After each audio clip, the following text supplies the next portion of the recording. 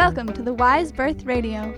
We are women, students, and mamas exploring healthy pregnancies, empowered birth, nurtured postpartum, and natural parenting from a holistic, intuitive, and grounded experience. We share knowledge through interviews, stories, and musings.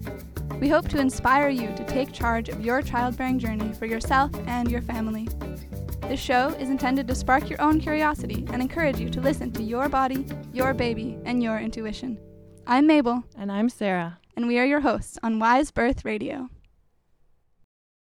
All right, so in today's episode, we wanted to talk a little bit about neonatal resuscitation, or the baby's first breaths and transition from living in the womb and being supported by the placenta to being outside and breathing air for the first time. So we just finished a class on neonatal resuscitation, and we just really wanted to reflect on what we've learned together, and also to share with you some of the magic that a baby needs to perform to go from being in this watery womb environment to out in the world and breathing air. Yeah, so, being born is huge transition, probably one of the biggest that any of us will take in our life, besides probably giving birth ourselves and maybe dying. And just to put it in the baby's perspective, the baby's been floating inside the mommy in this warm, watery environment. It's being breathed for, it's being fed. And then the birth happens and it's being squeezed and moving through all these bones. And then it comes out into the world of air, which could potentially be scary and intense. And then its body needs to make all these huge changes. Its whole circulation system gets rerouted. And so where once the oxygen was coming through the placental blood, now the lungs basically need to start working. And the baby needs to learn how to breathe. So one reason why the placenta is so essential, keeping the cord intact, is because the placenta is bringing the baby oxygenated blood. And so while the cord is intact, the baby is receiving some oxygen, and so it has a little bit of a cushion, 2 to 3 minutes, some sources say.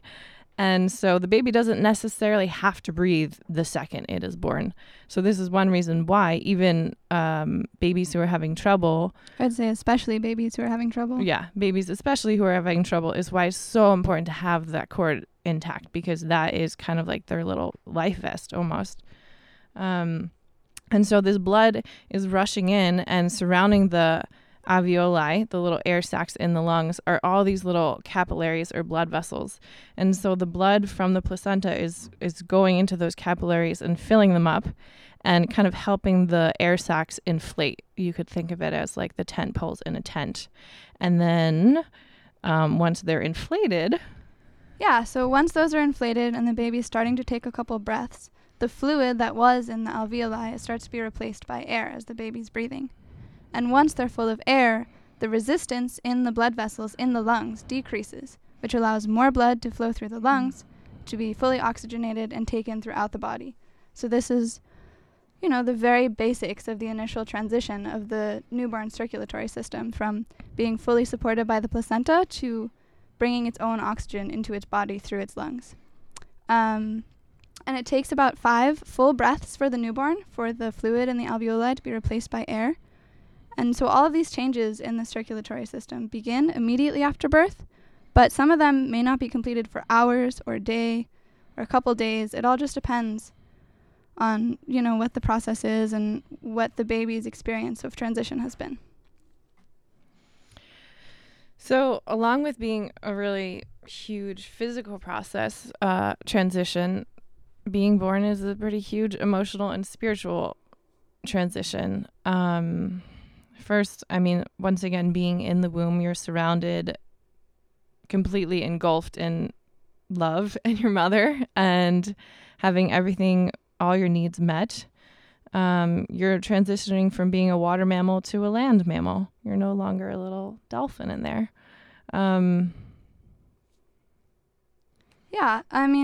One of our teachers explained it as, imagine if you're in one of those sensory deprivation chambers where the water is the same temperature as your body and there's no lights and there's no sounds and there's no smells, although babies do hear sounds and feel things. But in this scenario, you're in a sensory deprivation chamber. And then you get out, your time is up, you come out, and your friends are there so excited to see you again. And they made you your favorite food, and they got new towels, and they're drying you off so you don't get cold. And they put a hat on you so your hair stays warm. And there's bright lights everywhere, and they're singing songs to you. And that would just feel so overwhelming. So imagine this baby coming from this dark, muted place where all the temperature is the same as its body, and then coming out, and it might experience cold for the first time. It will see lights for the first time in a new way. It will hear all these sounds that were, a little further away, protected by that cushion of the amniotic sac and amniotic fluid. And it will smell smells, presumably for the first time. I don't know, do babies smell in utero? I think they do. Well, it'll smell new smells for the first time. It'll be stronger. I imagine it was like being in a hot bath and then stepping out of your bathroom into a rave. Yeah, your children are screaming and there's blinking lights everywhere. It's just so overwhelming and a lot of sensory input for this newborn to start processing. And it's also something we were talking about a couple of days ago, is that it's this newborn's first sense of separation from everything it's known. It's the separation from the oneness of what its life was before into being its own individual being, which I imagine could be hard to process. Yeah, for sure. You were connected to something that was giving you everything you need, and you were part of that, and maybe your spirit was still elsewhere, part of some other being or galaxy or wherever your little baby spirit was, and then all of a sudden it's in this body. It's its own person. It's the first experience of ego. It's intense to think about. Yeah. I hear about people saying they want to crawl back into the womb. I feel like, yeah, it's a lot. So back to a little more sciencey perspective of things. It can be scary, right, if a baby is born and it's not breathing right away. But most babies will do it perfectly fine on their own. I think they say about 90%. And about 10% will need a little help breathing. And about 1% of that 10% will need a lot more help breathing. So just to understand, the most likely problem that a baby will have is that it's just having trouble inflating its lungs. And it might be because it doesn't have the drive or the energy to take that breath. And often this can happen in a really long, exhausted labor or a really fast labor, or probably not going to happen at home, but if the mom was given some drugs in the hospital, many other reasons, but those are some of the common ones. And so giving a baby a breath is the thing that we can do to help. It's simple, and this is probably going to solve the major problem.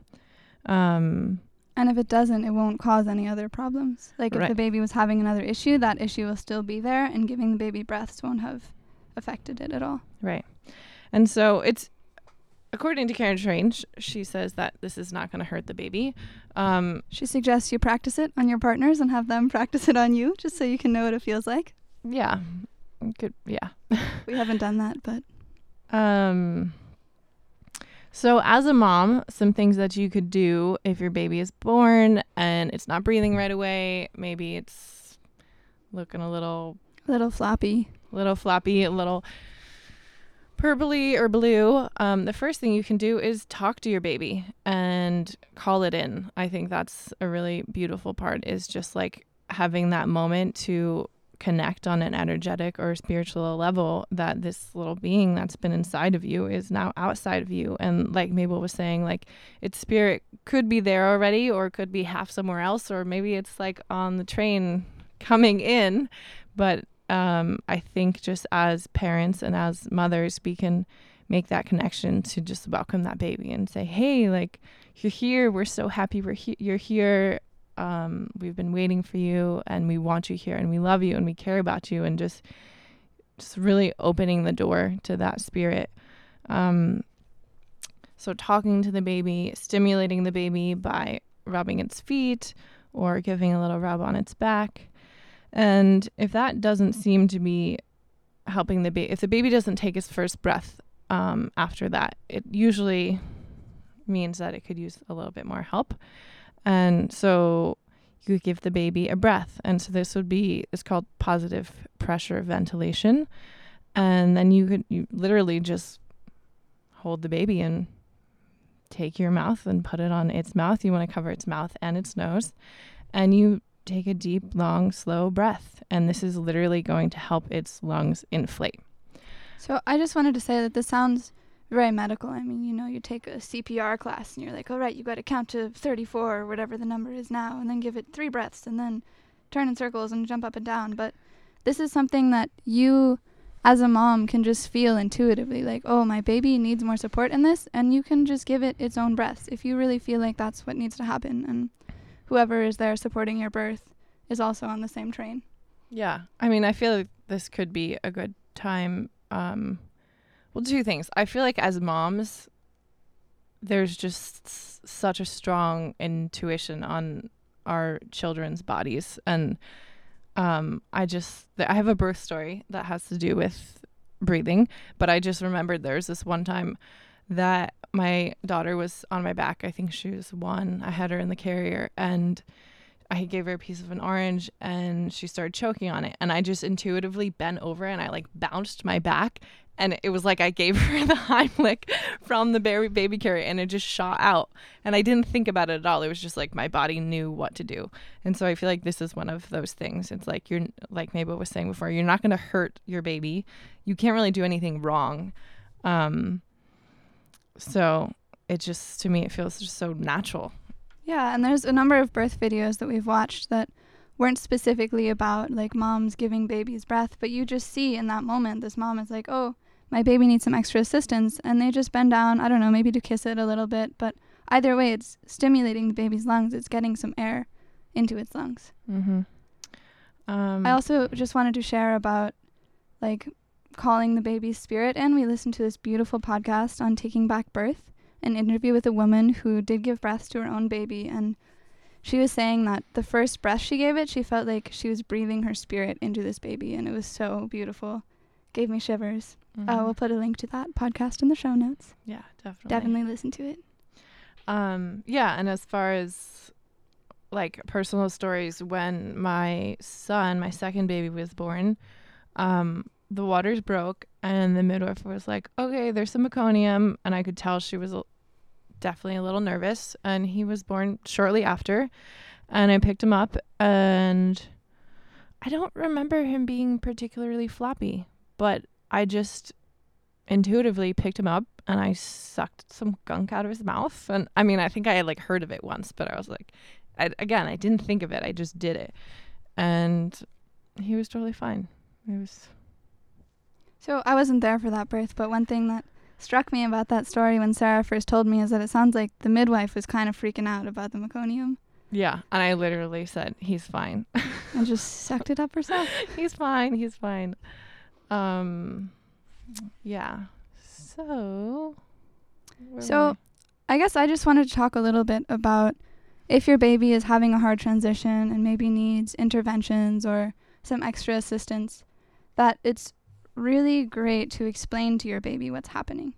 Some people say that birth is inherently traumatic for babies, and I'm not really sure that makes sense to me, but for me, trauma is when too much happens without the time to integrate it, so it's too much too fast. And so helping the baby to understand what's happening and to integrate it as it's going through these transitions and as it's receiving whatever support you're giving to it can be super helpful in your relationship with this baby and in this child's development in general. So you can explain to the child like, oh, we need to give you some breaths. It seems like your lungs aren't inflating well. We can say, oh, now this is happening, or we're going to take you over here to do this. But whatever's happening, just explain it really well to your baby so he knows what's going on and isn't just immediately out of the womb and like, oh my God, people are doing things to me. What's happening?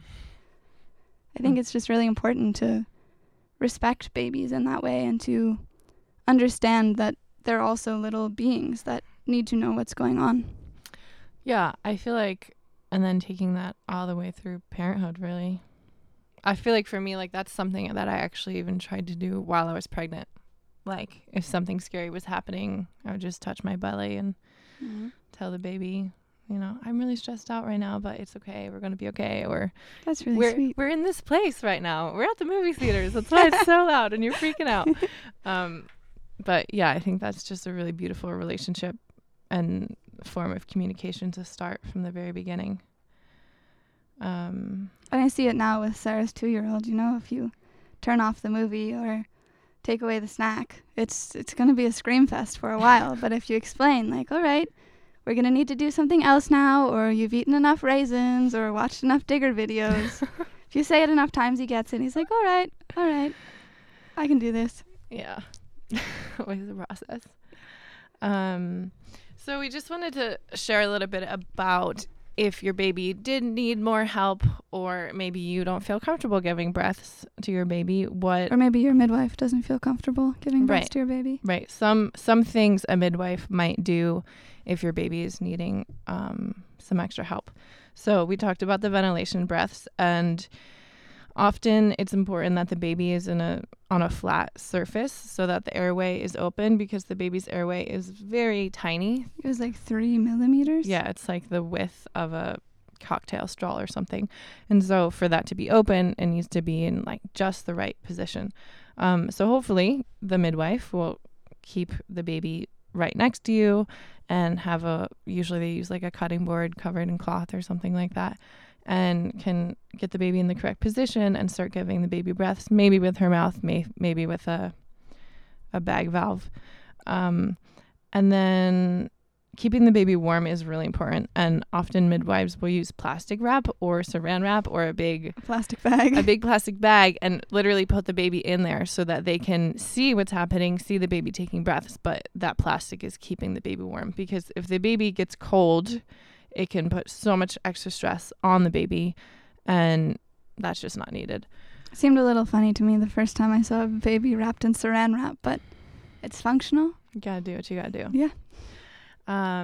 And then some midwives carry oxygen. Some of them feel that this is the best way and to give the baby what it needs right then and there. And other midwives don't carry oxygen, and they feel like if the baby needs oxygen, then it is more of a medical issue and that it should be brought to the hospital and given oxygen there. There's a whole oxygen debate on whether trying to resuscitate babies just with oxygen is actually helpful for their health in long term, or if resuscitating with just the room air, which is the mix of oxygen and carbon dioxide, would be better for it. So it just depends on who your care provider is, if you have a care provider, and it might be something good to talk to them about while in your pregnancy. If something happens and you needed to resuscitate this baby, how would you do that? Or would you let me do that if it wasn't a super emergent situation? Yeah. Or could you teach me more about it? Or we could practice together so that I felt more comfortable to do it if I wanted to. Yeah. The other thing I just wanted to say was it's really helpful in a baby that's struggling to transition to definitely not cut the cord, but also you can have the placenta at a level that's above the baby, so the blood is there flowing with gravity into the baby from the placenta. So it gets all that extra good oxygenated blood. And you can also milk the cord. So it's like, I guess it's a little bit like milking a cow. You just imagine taking your hand and like pushing all the blood that's in the cord from the placenta towards the baby. So your baby can get all the blood possible. Yeah. So I hope that this sparked lots of curiosity and inspires all of you to go digging deeper and maybe asking questions and opening more conversations. Or maybe even asking what happened at your own birth. Yeah. Were you resuscitated? Did you come out a little funny? How might that have impacted your growth and who you are today? Right, because these really, really deep, profound processes, especially early on in our lives, they impact us, and they kind of can write the first stories for how we function in the world. All really good things to meditate upon. We also just want to say, like we started, this could be potentially a scary and serious situation, or it could potentially not be that scary and very simple, but it's complex, and the whole process is deep, and we just inspire you to go looking and reading if you would like to learn more about the specifics of the transition. And there's also Karen Strange, is who we learned a lot of this from, is an incredible woman, and she's, I don't know about during COVID, but she has a website with lots of awesome webinars and lectures, and she travels around the country and gives classes. I think they're like 3 or 4 day workshops. So she is the expert. Mm-hmm. I also just wanted to say that she was originally just a, NRP teacher. Mm-hmm. But then she started to think more about the fact that babies had their own experience of birth. It wasn't just the mom and the care provider, that babies had their own experience of this process. And she started to think about how babies might experience resuscitation and how you can make resuscitation as baby friendly and cooperative with the baby as possible. So I think that's a really beautiful perspective. Mm-hmm. Definitely. Something we should all think more about in all aspects of pregnancy and birth and postpartum. Yeah, absolutely. So we'll put a link to her website in our show notes as well. Mm-hmm. Feel free to email or message us if you have any questions about this subject or any subject, or if you have anything that you'd like to hear us chat about. I think that's all for today. Thank you all for listening. Have a great day.